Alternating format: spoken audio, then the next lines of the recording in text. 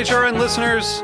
As we celebrate our 15th year, we are deepening our commitment to giving voice to the next generation of food systems storytellers, and we need your help. Our internship and fellowship programs help activate new possibilities for underrepresented and underestimated young people through experiential journalism, audio engineering, and production training. Through these unique programs, HRN helps food equity stewards build essential workforce readiness skills that expand their potential and foster economic mobility. Please consider supporting these critical programs. And with a minimum donation, you can be entered to win a dinner for two at an amazing restaurant in one of 8 cities and tickets to a concert at a great venue in one of those cities. We have incredible partners across the country who have donated, as they also share our passion for helping to educate the next generation of food systems storytellers. Check out heritageradionetwork.org/15 to donate and enter to win today. That's heritageradionetwork.org/15 to donate and enter to win today. And make sure you donate before March 31st. Thank you. This episode is brought to you by Wild Alaska Pollock, the fish of the future. Learn more and try a free sample at wildakpollock.com. I'm HRN's Communications Director, Kat Johnson, with a preview of this week's episode of Meat and Three, our weekly food news roundup. It's Thanksgiving, so we're talking turkey with sweet potato casserole, stuffing, cranberry sauce, and pecan pie. But we're also discovering some surprising truths about this holiday.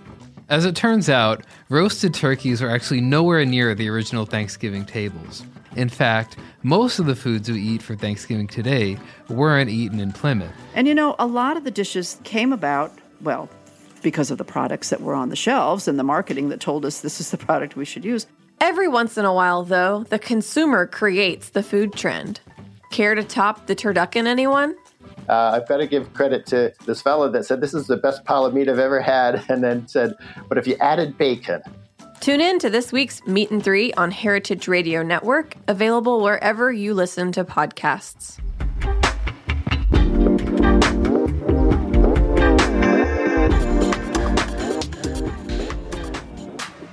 This is Meant to Be Eaten on Heritage Radio Network. I'm your host, Coralie. So while we talk on the show a lot about how and why we eat what we eat, Kimberly Jenkins is here to tell us why we wear what we wear. A fashion educator at the New School and Pratt Institute, she recently curated a few exhibitions that show us how race has affected the fashion system in terms of visibility, aesthetics, and power. And joining us too with a shorter intro because she's been here on the show before is Kimberly Chou. Kimberly is a writer, host of HRN's Recommended Reading, and the co-director of the beloved Food Book Fair. Thank you both for joining me today. Thanks for having us. Thank you. So I actually think this, the intro that we just listened to speaks a lot to what we were about to talk about in that I forgot what he said, but he was talking about how the consumer creates a lot of the trends. Can you guys both speak to that actually from your various industries? Oh, wow. I guess on topic with our conversation today, when it comes to how we consume things, my work is interested in kind of understanding why we gravitate towards what we gravitate towards when it comes to fashion and beauty. Like how we consume clothing, what we think is cool, what we think is beautiful in the cosmetic industry. And our consumer choices are honestly only as good as our options, like what's out there in terms of representation. It also, when we're talking about consumption and trends and the power of the consumer, it gets me thinking about power sharing when it comes to who is making our clothes and who's behind the trends, whose style is being co-opted or appropriated or plagiarized. So I don't know. I think we'll get into it in this conversation, but it's got me thinking about power and representation when it comes to trends and visibility and aesthetics and all that good stuff. And with food and writing about food, do you feel like there are certain writers that maybe lead certain questions or make certain questions more central than others? And how does that affect how we consume media? Sure. I mean, I think writers and editors have great power depending on what kind of platform that they have and how what they write about is disseminated, and like where you decide to place a story in a newspaper or a magazine, or where on the homepage of a website certainly can contribute to what stories are read, what people are paying attention to. And I think that sort of gets to your question. Yeah, we'll dive deeper. So how I usually open this episode or this show is the question, where are you from? Which for people of color, it's kind of a hostile question, so I'm kind of reappropriating the question. So for both of you, Kimberly Jenkins, where are you from, and how has that gotten you to where you are in fashion today? It's going to feel like you're talking to the same damn person. These two Kims from Michigan. Two Kims from Michigan, a podcast. That's our next. That's our next show. one. I was born in Detroit and grew up in Texas, in a town that very, very, very, very few people have ever heard of. So I just say Dallas-Fort Worth, but it was Trophy Club, Texas, is where I was raised. This very lily white golf town, affluent golf town, where I became used to being the only one since as long as I could remember, from childhood all the way up to my late teens, or about 20 years old.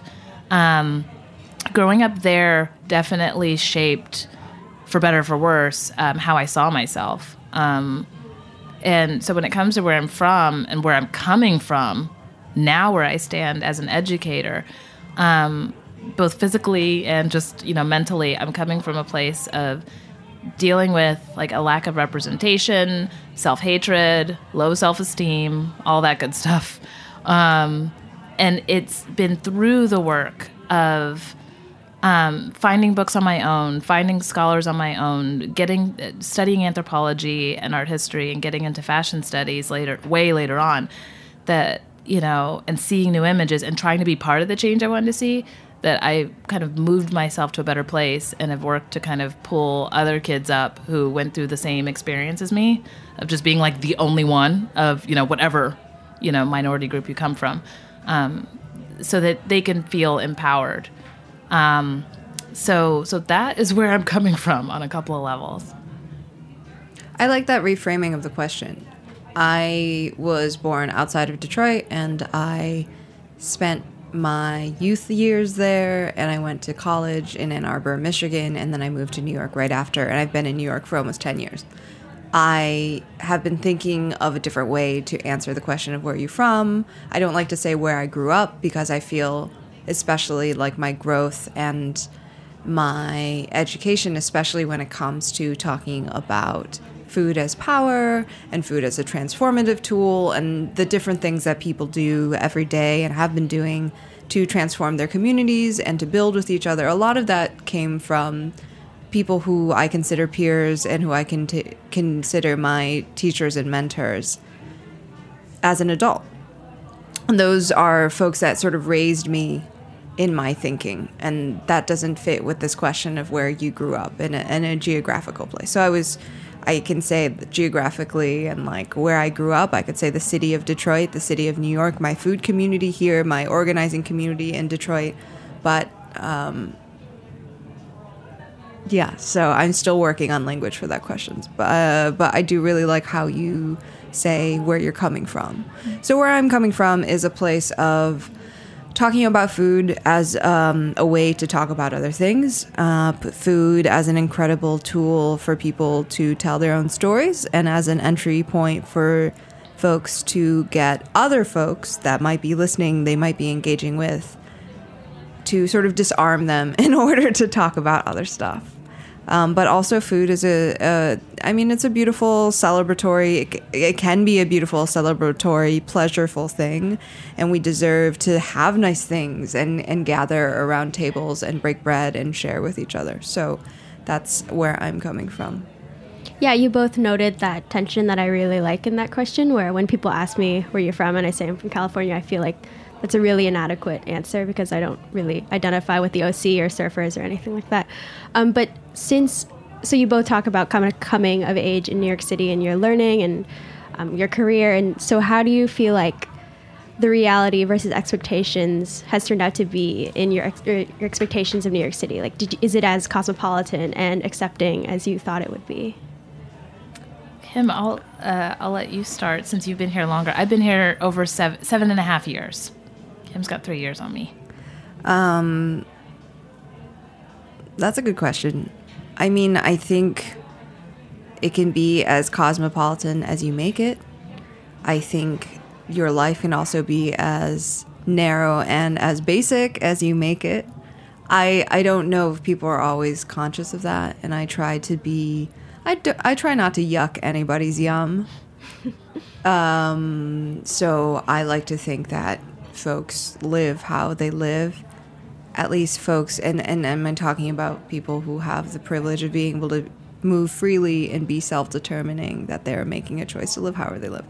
And it's another question when folks can't move freely and cannot be self-determining.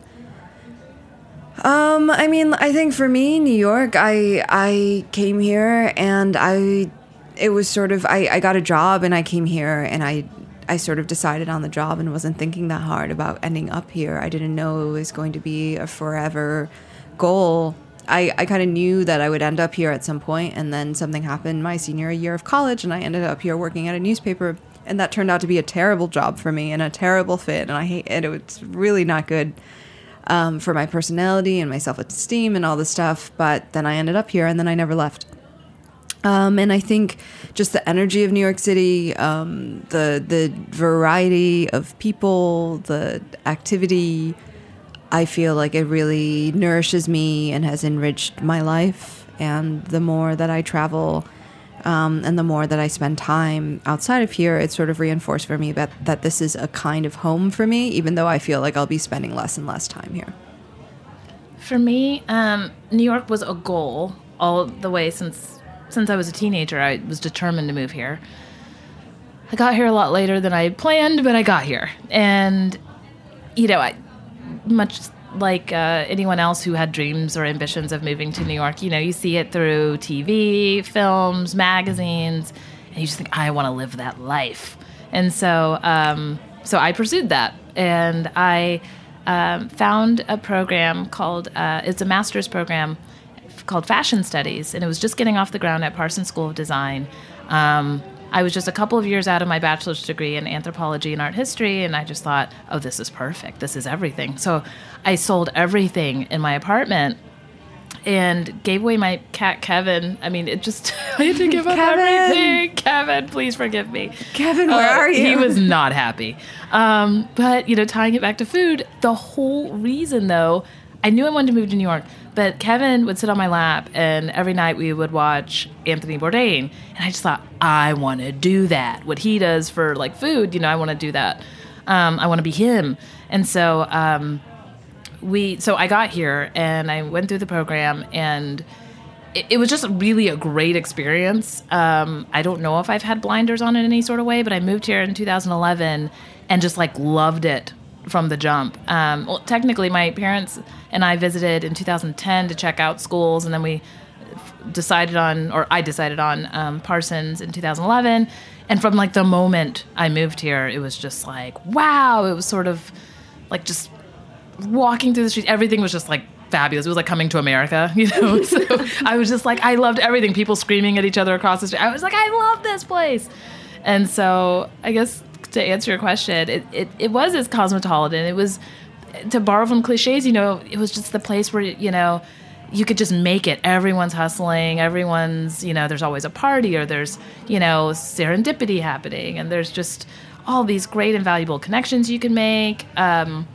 It hasn't let me down since. You know, I've just really loved it, made lifelong friends, and met people who just wanted to help me succeed. And just, you know, New York is just this place where you just keep...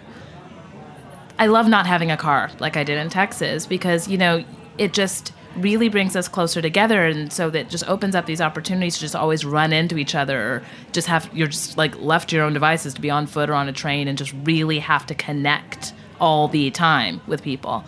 So I love that. I love connection. So yeah, those are the things I love about New York and being here. And it's really just sort of the driving force of my work in some ways here. So even if I do have ambitions, hopefully next year or beyond, to kind of live in other places or spend some time doing my work in other places. But I'd really love for New York to be my home base. I'm wearing a gray curly lamb's wool coat today, which is very the same color, where it's like silver gray to like a darker ash gray, which is a similar color as Eddie Murphy wears in Coming to America. Now that I look at it, yes. All you're missing is the hat. I'm just missing the little peaked hat, and he's like declaiming how great it is, and they land in Queens, and like immediately all their shit gets stolen, and it's like snowing, and he's like, "This is amazing," you know. Yeah, in both your answers, there is that common thread of just dreaming of this life in New York City and kind of finding it, or maybe finding it here. And that's what appealed to me in looking at schools here. But I feel like living in New York City, do you feel like there's this collapsing of trends, or is there really this proliferation, right? Because I feel like per borough, there's also a style, right? Like Fort Greene people dress a certain way, and Bushwick people dress a certain way. And so do you feel like... Yeah, no, sorry. No, I just get so excited. I just want to dive right in. Yeah, I was just seeing that. I moved... So when I first moved here, I lived for almost 2 years in the financial district, which is its own animal of like how you see people dress. It's very conservative. It's not a place to rock the boat, really. And then I moved to Bushwick after that. Lived in Bushwick for about 3 years. And then I always wanted to move to Fort Greene. So that's where I am now, and I moved there a year ago. And it's very different. Some of the lower Brooklyn styles are just this very smart, chic woman on the move with her clogs and smart mohair or wool, jacket and her tote bag and some smart leather shoulder crossbody bag that now she can afford because she's at some high up position in her job. And so coming here, like coming back to Bushwick now, like today, it was just like, oh, wow, Bushwick style. Like it's just so clear. Like there's a look. So it's so different after kind of crawling out of my Fort Greene bubble and just seeing all these people with just sort of this smart, traditional, almost very Williamsburg kind of dress, but a little different. Yeah, you definitely see these styles. How would you describe the look? Can you give us an example outfit?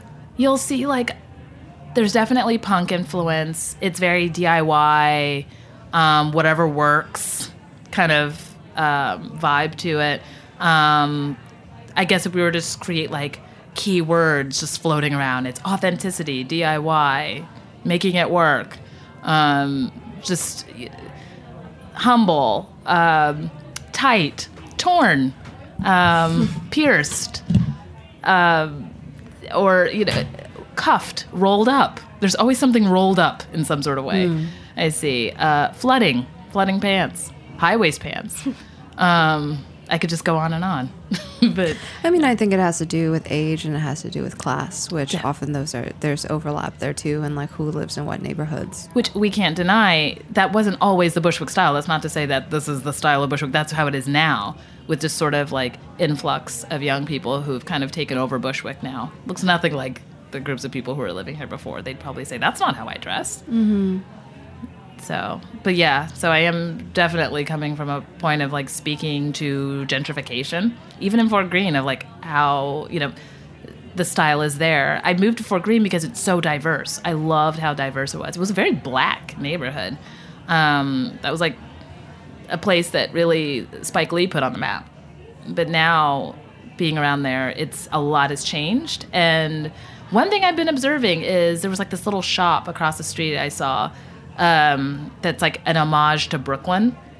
And I couldn't help but think of how you have, like, the process of gentrification is like coming in, gutting the place out, pushing the people out, but then turning around and saying, this is an homage to Brooklyn, or I'm going to sanitize the whole area and then represent everything that you built here. So like, this is good old Brooklyn, or spread love, it's the Brooklyn way. But meanwhile, like, you're pulling a quote from Biggie Smalls, but then you've like pushed out everyone who was, basically he grew up around and with in those parts of Brooklyn. I just find that incredibly bizarre. Like, everywhere I go, from restaurants to shops, it's just like, we've just sanitized Brooklyn, but now we're like making it a brand of, that draws upon hip hop culture, Latinx culture, to everyone who built this place with their bare hands.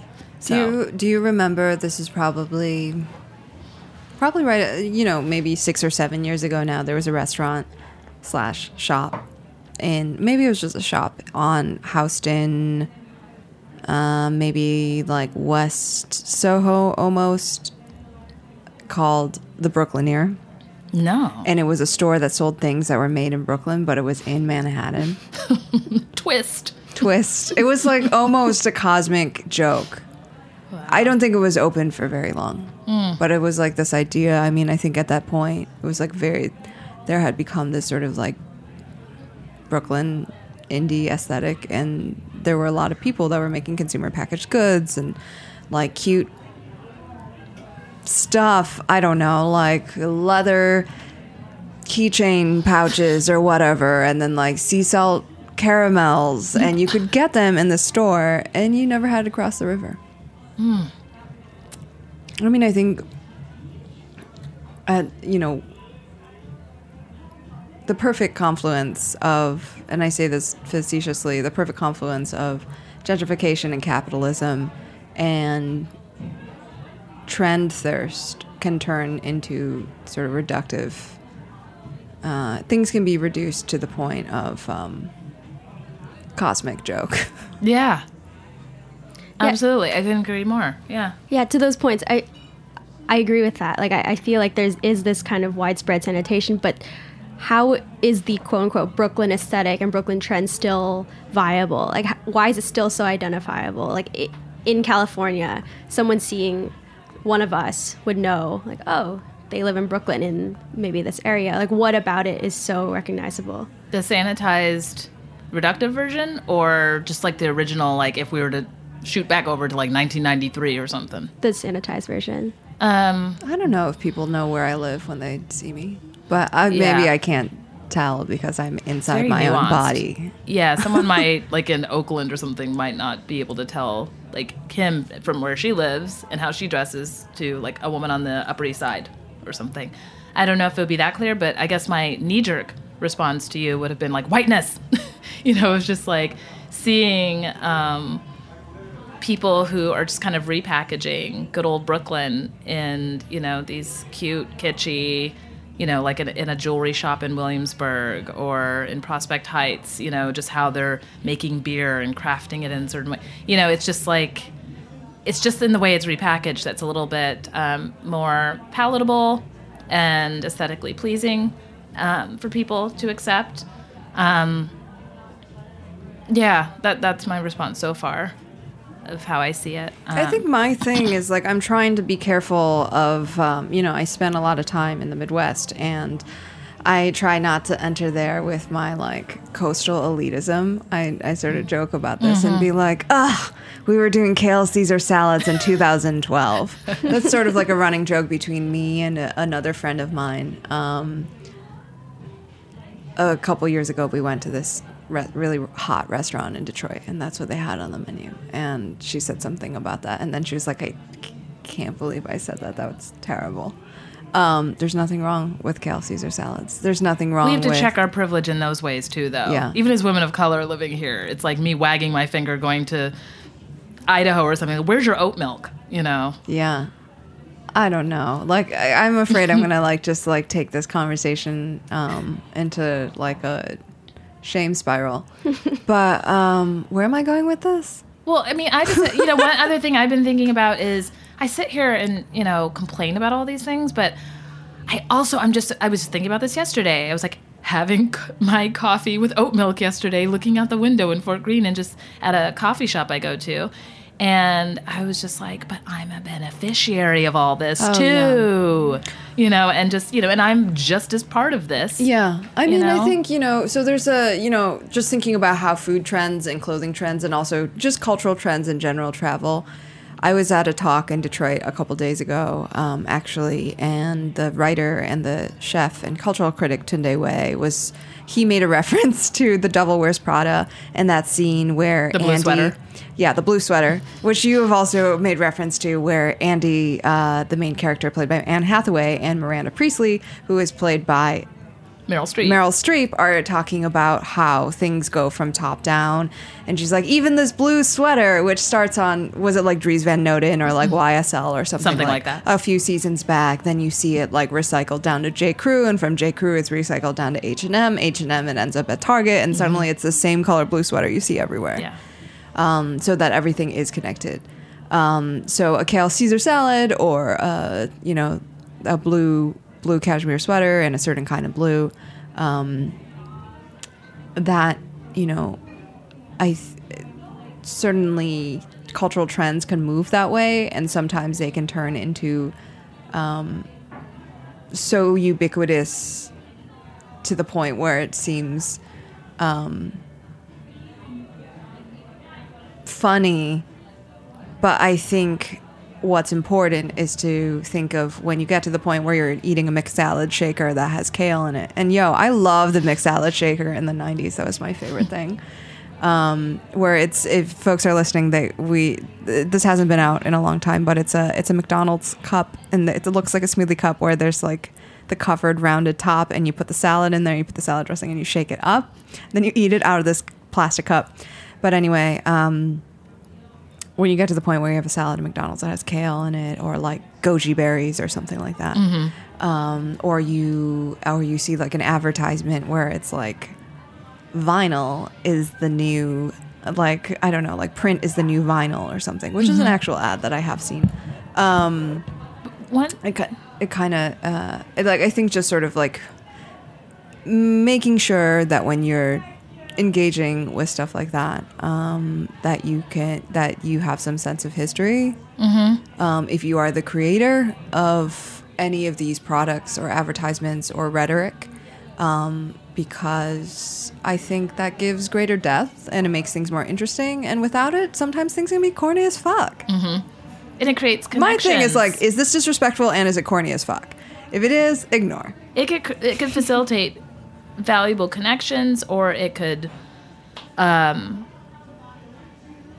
sever connections. It could pull people farther apart. One thing I wanted to step back before going into appropriation, or copying, or whatever you want to call it,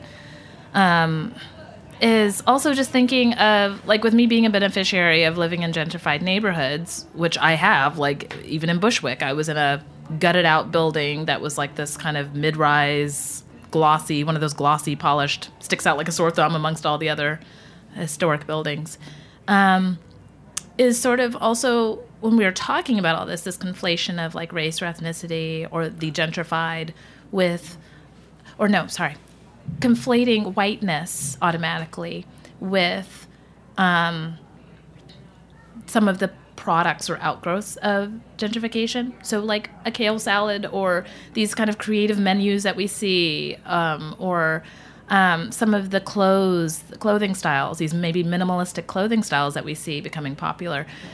I'm also leery about like just conflating that with whiteness, or just saying that this is just the dress or the food of white people, because then it also excludes us from, being part of innovating menus or innovating dress practices. So I just want to add that to the conversation also, that I don't want it to turn into just a black-white issue or white against Asian, just that it's just white people making all of this stuff. Because there's people of color who are developing these menus too, that are probably have become sort of the key ingredients of that we see in gentrification. There's people of color moving into gentrified communities, creating new businesses that can be cost prohibitive and very hipstery, So I guess I just want to emphasize that it's also very complicated, or this whole conversation is becoming increasingly complicated, because it's not just like black or white or brown or white. I think there's this conception of white folks being the consumer, even if that's not necessarily the intention. The target which I think is consumer. Interesting to sort of how to unpack that, especially if you're a person of color creating stuff.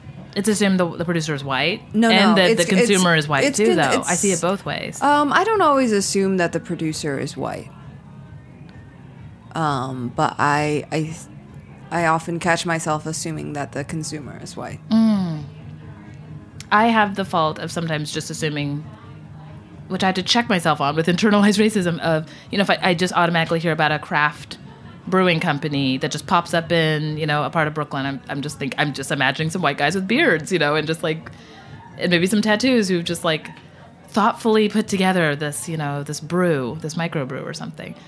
And I have to check myself on that, which is also just the plight of people of color, also the internalized racism where you're just so used to innovation oftentimes being at the hands of white people.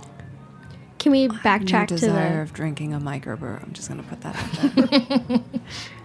Can we backtrack to the kale shaker salad? I feel like there's also this... McDonald's, I don't know if you make a kale shaker. I wasn't prepared for you to plug the McSalad shaker. I was not prepared for this. I feel Somebody like call me. There's like there's the ominous side where like if there's heritage or race involved, right? Where how about the like quote unquote Southwest trend with like the dream catchers and the tassels, or even do you guys Stevie remember Nicks style? Yeah.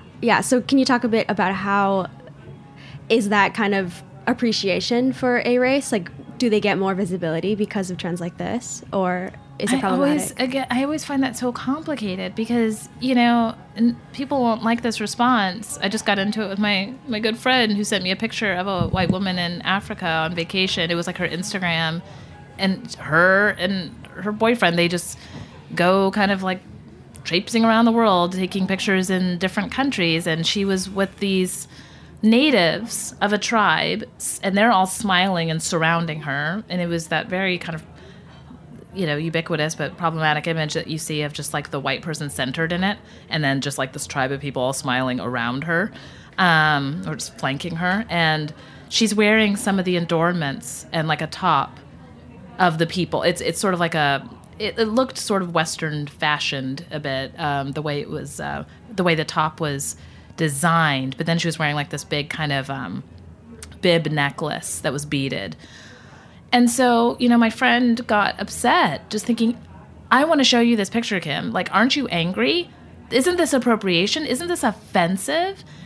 And so the complicated thing is, though, I see a lot of people traveling around and taking pictures with the people who live there and buying their jewelry and their clothing, or maybe braiding their hair and just immersing themselves in the culture, even if it's just for that moment, and then taking home some souvenirs, or like, oh, I'm going to take this beaded necklace home as a memory of my time with these people or at this place.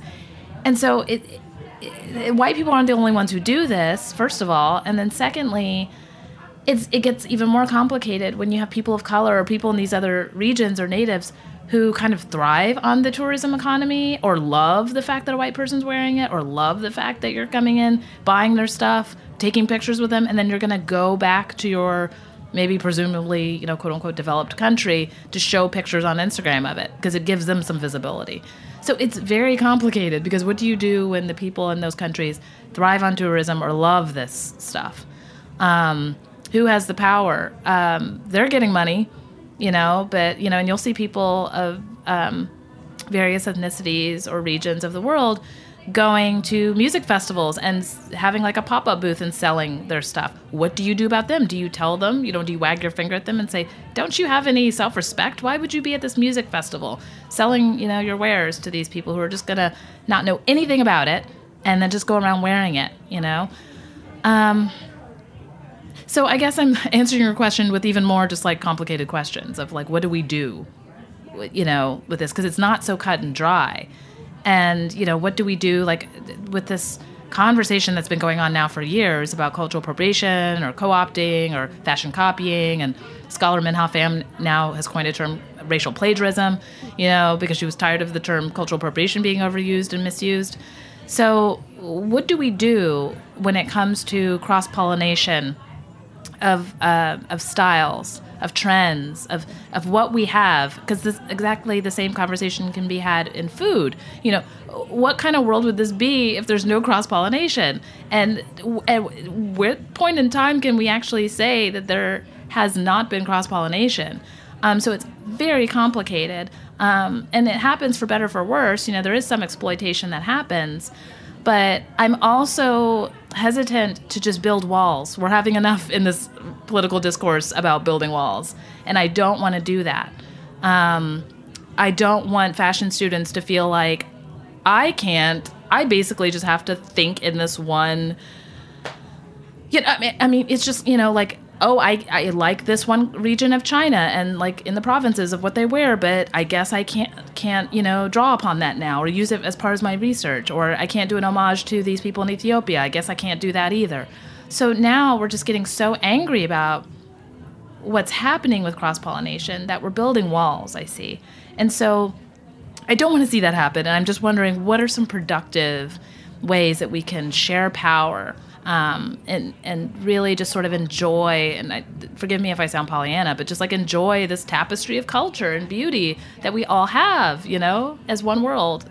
I sound really like kumbaya right now, but, I just, I have to teach this stuff, but I also don't want students to get angry and feel hopeless about, being inspired. I think if I can respond to what you're saying, is one of the ways it gets tricky is when folks start making money off of producing food or producing art or fashion, music, whatever it may be that is of a culture that is not they're not ancestrally connected to in some way. And because we live in a capitalist world and make stuff and sell it, and people need money to live. That's when it gets tricky. Been happening for centuries. Yeah, it has been happening for centuries, and I think it's like we now are able to sort of see it on a global scale around the world through the internet, through social media, in a very different way than we used to be before. And I think now this gives an opportunity and space and platform for folks and technology for people to actually talk about it. And I'm going to quote the chef and the writer Samin Nosrat, who was speaking about this at a talk recently, where she was like, I think one of the issues is that we don't have the language for this. Even using the words cultural appropriation, people often misuse it. And I'll quote a chef and organizer who's one of the founders of iCollective, this indigenous chef and grower and seed keeper and knowledge keeper collective, Carlos Baca. He says everything is cultural appropriation in a way. Carlos, forgive me if I'm misquoting you, but I think it's about like, how do we engage in these stories? How do we engage in anything that we encounter in the world outside of our own selves in a respectful and intentional way? I think what's exciting is, and where it starts is seeing the people who originate, this type of food or this style of clothing or craft tradition, when the power's in their hands to make it and for us to buy directly from them. I think that would be a good start, and we're seeing more of that in the U.S. in terms of restaurants and markets. For this kind of for us, by us initiative. But I mean, it's not too different from when if you travel to another country or an island, and then the people there. It's always even better when you get it directly from them. So how do we keep those traditions and those businesses or markets alive also? So again, with travel and the tourism industry, that's what keeps all of those economies, those microeconomies alive. But I guess coming to our very postmodern discourse of culture copying and appropriation, I think for me, just speaking as an educator, students are upset about exploitation of just feeling like, when it comes to your identity, the way you present yourself, and the shit that you're going through personally, from an intersectional perspective, when you see someone who is enjoying privilege or is a beneficiary of white privilege, just saying, I love your Fulani braids, I'm going to do that. I love your bendy, I'm just going to smack that on my head and just go to a party tonight. That's where it becomes problematic. And so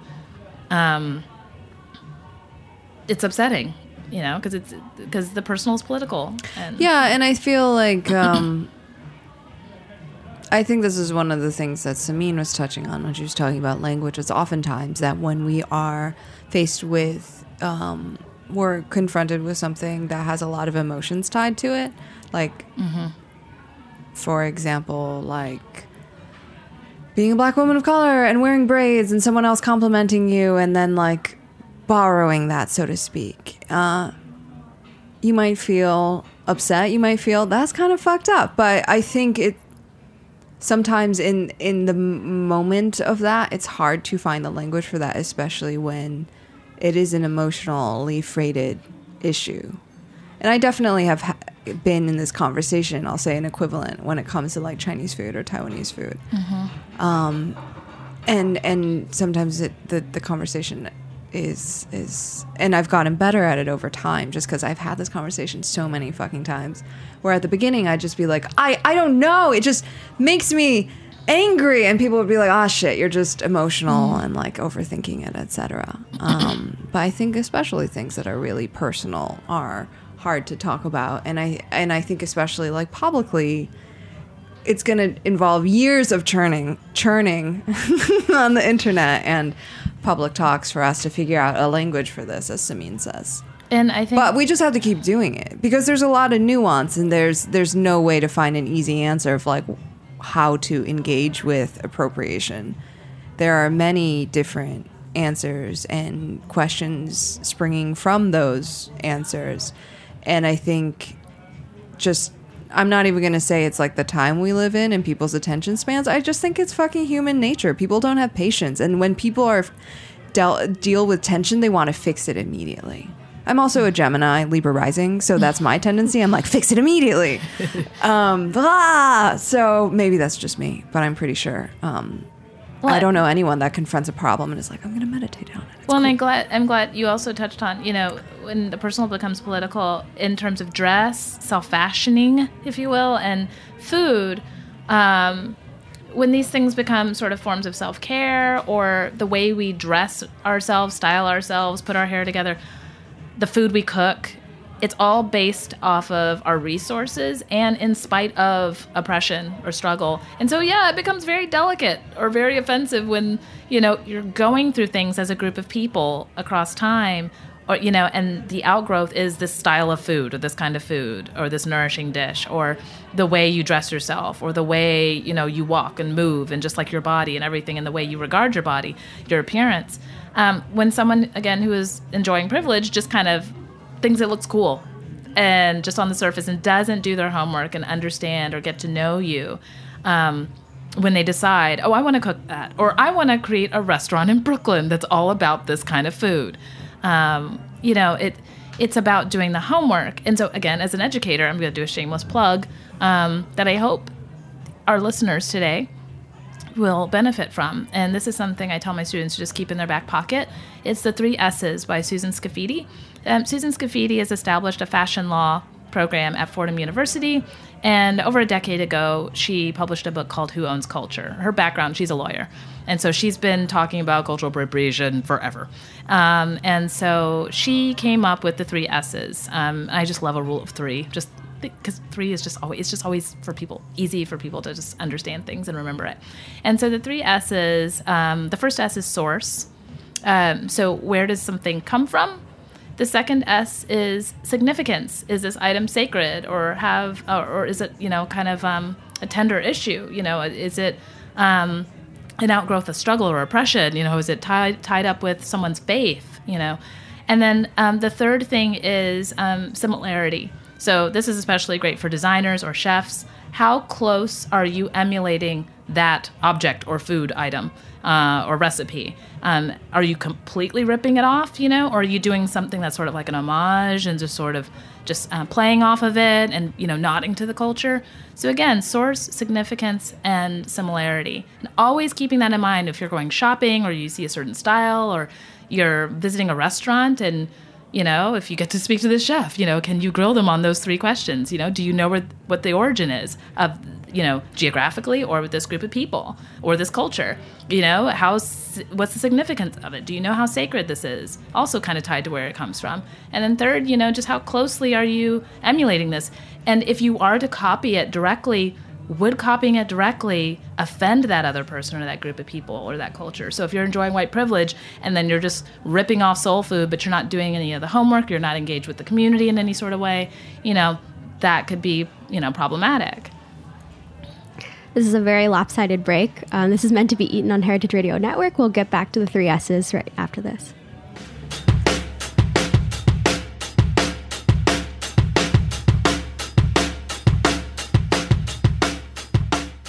This episode is brought to you by Wild Alaska Pollock, the fish of the future. Wild Alaska Pollock is incredibly delicious, highly nutritious, and perpetually sustainable.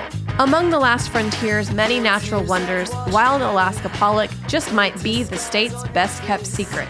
This cousin to cod has lean, snowy white meat, delicate texture, and a mild flavor that makes it extremely versatile and tasty. Only pollock caught in Alaskan waters by U.S. fishermen can be labeled Wild Alaska Pollock. Unlike other pollock products, Wild Alaska Pollock is filleted and frozen just once within hours of being caught to preserve freshness, flavor, and texture. And now, food service professionals can try Wild Alaska Pollock for free. Request your sample at wildakpollock.com and discover the fish of the future. That's wildakpollock.com.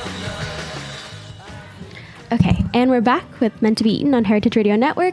So I'm just going to have us telescope backwards a little bit. Let's just talk about how we use food and fashion to construct or deconstruct identity day in, day out. Well, I was blathering on about the 3 S's. Kim, do you want to speak now? How do we use food and fashion to construct identity day in and day out? I mean, for me, I work in food. I produce events. I do some public speaking, and then also I love gathering in my home and bringing people together, and cooking for myself and knowing what I'm putting into my body, food-wise, and then like who are the folks that I'm supporting if I shop at stores or at the farmers market or patronize their restaurants. So for me, that food is a big part of who I am, both in my personal life and my professional life, which bleed together because I am in the food and restaurant world, which is sort of like a world of, it's like it's about hospitality and like bringing people together and wining and dining. And also I just enjoy it. I can also shop anywhere, but I love spending time at the grocery store and like touching all the different squashes and the fruits and like figuring out what it is that I want to eat. And I get excited about stuff when it comes into season or someone's importing something that I love, like a new wine or something like that at my favorite wine store. Like that brings me a lot of joy. It's true. I've been with her. Yeah. She gets really into it. I get really into stuff. So, that's like a big part of who I am and like my day to day. I think in sort of my ode to food and fashion, I find them so similar as these sister industries because they're both, first of all, linked to our identity and our upbringing, the culture we come out of. So how we make things, the food that we cook and the food that was given to us growing up, and then how we consume it also. Much like clothing, how we can kind of think back to childhood and how we were dressed. Whether we liked it or not, it was only as good as our resources. And then we figured out a way growing up how we wanted to dress ourselves. I also think of connections between, like psychologically, between food and fashion, also with like, not just nostalgia of just thinking back to the taste of something or the smell of something, or when you how you have that with food, but then with clothing you can see a certain garment or put something on that's related to family. It just takes you back or reminds you of your childhood. But it could also be actually, just as an example of that, I love wearing student work, and there was a Pratt student here in Brooklyn who designed a coat. A fashion design graduate, and I got it maybe 2 years ago, and I wear the coat, and it always gets compliments, and it's just it's great because it's original, and it's like Can you describe the coat? It's a huge blanket, like a big comforter that this brilliant student designed into this large cape-like, dramatic, full-size draping coat. So imagine, just a comforter. And then, given arms, constructed into this whole just sweeping cape. But then, and also the way it's cut along the bottom, it's sort of uneven. It's so dramatic. And twice, 2 days ago and over a year ago, I've had 2 women come up to me and just said, "Look, I'm sorry, not to be weird, but that blanket, I don't know where you got that coat, but like that was my childhood blanket." Oh, and it funny. just took them back, and so that's how food and clothing can be linked to nostalgia, but also aspiration. Some things I joke about with my students is sort of like making it dress, like thinking of clothes or things that you get like when you quote unquote make it, or you decide once I make it, or as soon as I get this raise, I'm going to buy this kind of shoe. Also with food too, of just like, rap music's a really good example or paradigm for some of these things, because also oftentimes the arc of rap songs, especially I think of Brooklyn-based Biggie Smalls, about looking back to the past and telling you where he is now. So he celebrates that through clothing and like the swinging around of champagne, to say like, this is where I used to be. I haven't forgotten about it, but look at where I am now. So food and clothing as a trajectory. So just thinking about like, also food, like I used to eat, fill in the blank, just some sort of cheap food as you would see it. And then now I get to eat lobster and drink champagne all the time. And, so just thinking Calamari about that. Wednesday. Calamari Wednesday. Yeah, so, yeah, just these, there's so many ripe connections that you can make between food and fashion. I love talking about food and fashion. And like one darker thing though is, I was mentioning before we went on air also of food and clothing as sister industries were built off the backs of slaves in the United States. So respectively, the sugar cane harvested by predominantly black slaves, which then birthed, amongst other foods and harvests, a whole booming food industry that capitalism enjoys now. And then also the clothing industry off of the harvesting of cotton. And so harvested by slaves. And that birthed a whole industry also through the Civil War to today, thanks to capitalism. So, I mean, and now they're both, other things that are being brought to bear now in the food and fashion industry is continued, believe it or not, slave labor, ethical issues, just like, it was actually the slow food movement that inspired the conversations we're having in sustainability now in fashion, of just like these labels or ideas of like, where do you know where your food is made? Check the label. Is it organic? Can you trace it back to, a certain farm or, and what were the ethical standards of how that food was made? Likewise, we're doing that in fashion now of like, who makes your clothes? Do you know, is there blood on this label, so to speak, how are the people being paid? How are they being treated?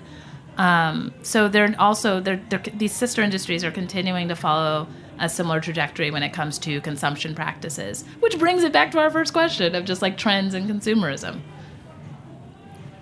Yeah, I feel like food and fashion, because it's something that we do every day, it kind of, the light way of looking at it is that like it doesn't really matter, right? Like we eat the food and we just like get rid of it. We take it for granted. Right, and with fast fashion, it's like we wear it for a day and then it's gone. And so how do these small, quick choices actually reveal a lot about our political leanings, social, cultural, economic, et cetera, et cetera? Well, now if you're conscious and you care, you bring up a good point. Food and fashion is really, as industries have spoiled us, where we do not see the hands that make it. We don't see the process anymore.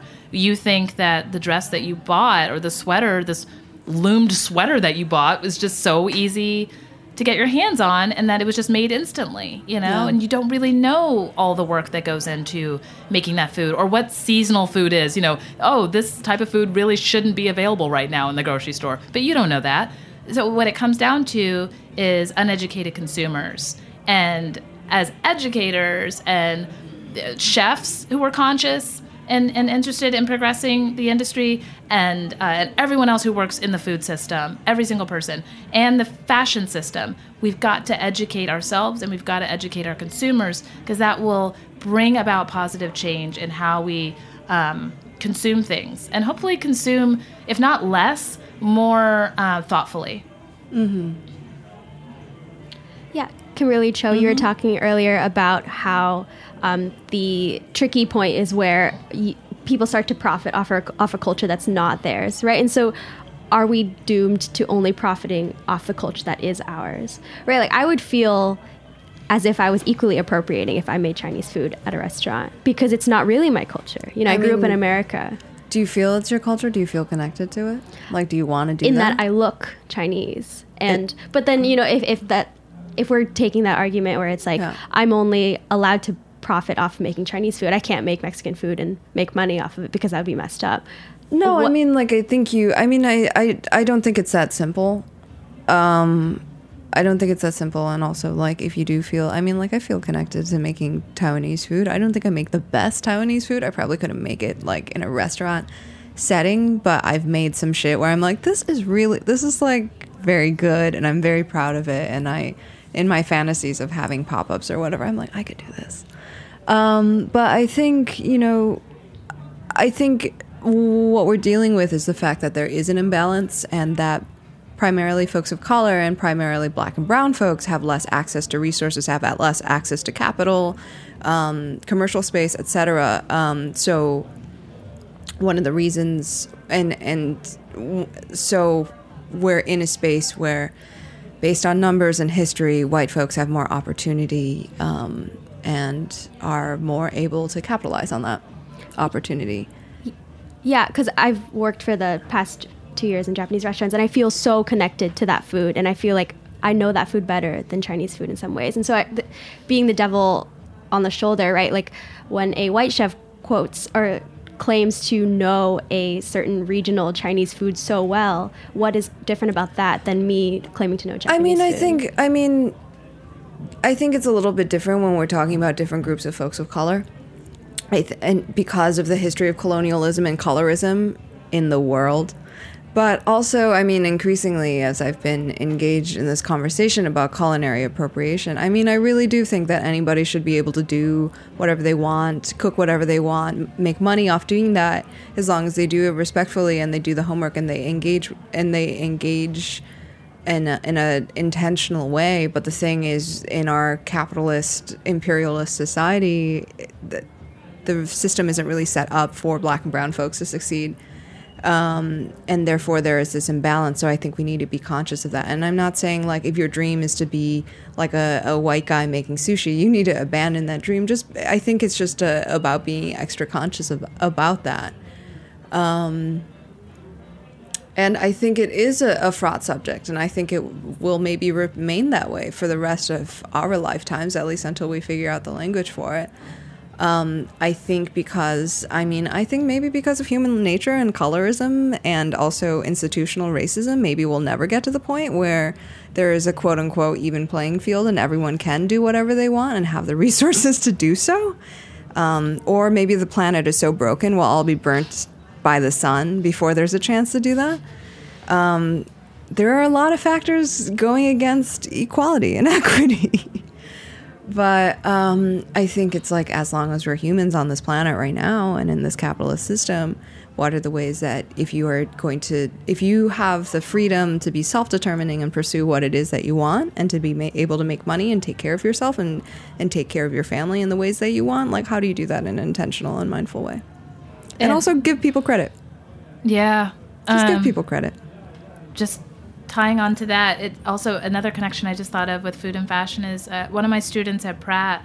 I was talking to her about I was doing a lecture on the connections of fashion and activism and the food industry.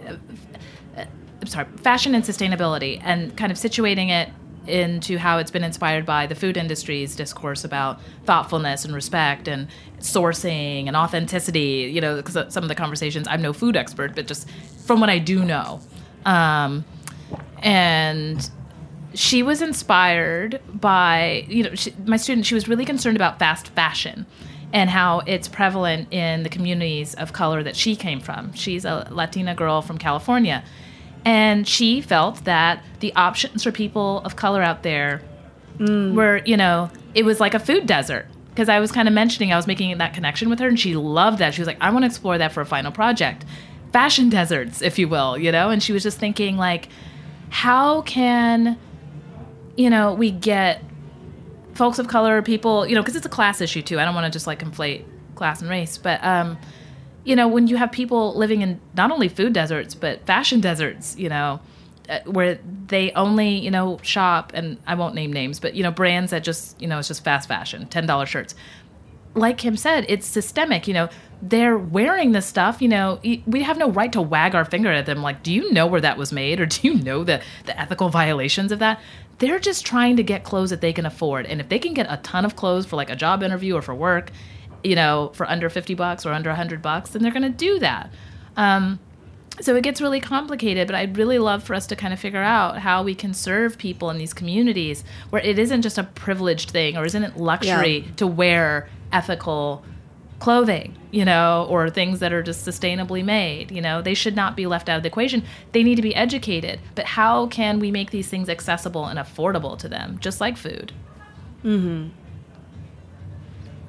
And we're not talking about, and it's also realistically, not everybody can grow their own food and make their own clothes, right? Mm-hmm. Yeah. Or not everybody wants to and either. Some people just don't care. Yeah. Unfortunately. Can I talk about where I'm wearing today? Yes. I forgot to answer the earlier part of fashioning the self, I guess. So I'm just gonna. I used to write about fashion, and I don't anymore, and used to go to fashion shows and all this stuff, and I shopped at vintage clothes a lot more. That's how Kim and I met, actually, at One of a Find in Prospect Heights. Shout out to One of a Find. But it's not as big of a part of my life now, but it still brings me great pleasure to wear things that make me feel good, that have some sort of story behind them. I still collect vintage when I can. I don't really wear as elaborate things that I used to. I ride my bike a lot, which makes it a little tricky sometimes.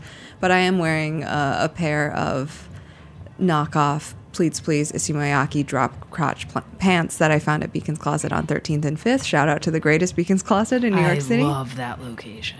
And I'm also wearing a fleece. I'm wearing indigo Isumayaki pants and a fleece bomber jacket in olive green, a yellow sweater, and then what turns out to be Margiela high tops that I got at a swap. Today. At a swap. But the main thing I wanted to bring up is like wearing the drop crotch pants. It's sort of like man spreading. I can spread my legs kind of wide when I'm sitting or just walking, and I feel like so much more assertive. So that's an observation. Taking up space? Yes, I've been taking up space. It's an observation that I've had. And now I think about it when I see men wearing low slung pants. I'm like, how powerful do you feel? And I'm like, my outfit isn't walking as elaborate. with my legs apart. My outfit is not as elaborate, but it does have a connection to my friend Kim here. This sweater I'm wearing, this sweet little vintage sweater with flowers like appliqued onto it. It's kind of 1960s-ish. It's from One of a Find, where I met Kim. And I'm wearing this authentic blouse from Hungary. And so that I found at Beacon's Closet.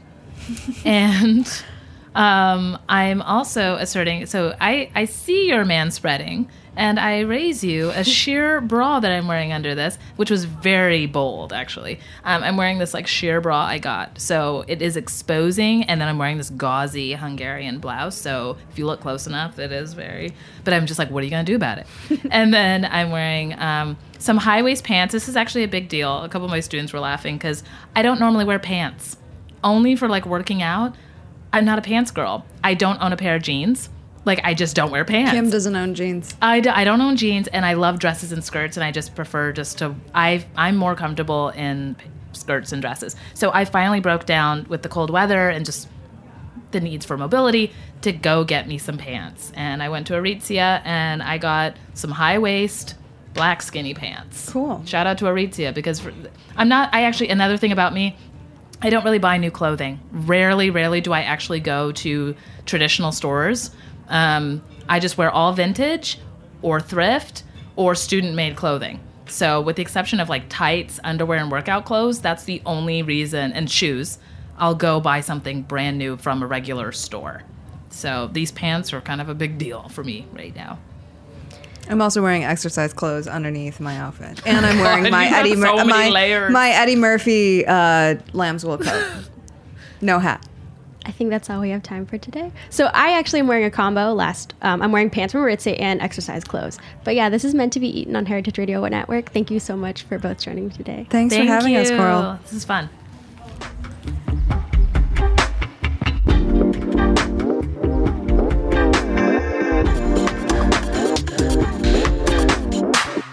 Thanks for listening to Heritage Radio Network, food radio supported by you. For our freshest content and to hear about exclusive events, subscribe to our newsletter. Enter your email at the bottom of our website, heritageradionetwork.org. Connect with us on Facebook, Instagram, and Twitter at heritage_radio. Heritage Radio Network is a nonprofit organization driving conversations to make the world a better, fairer, more delicious place. And we couldn't do it without support from listeners like you. Want to be a part of the food world's most innovative community? Rate the shows you like, tell your friends, and please join our community by becoming a member. Just click on the beating heart at the top right of our homepage. Thanks for listening.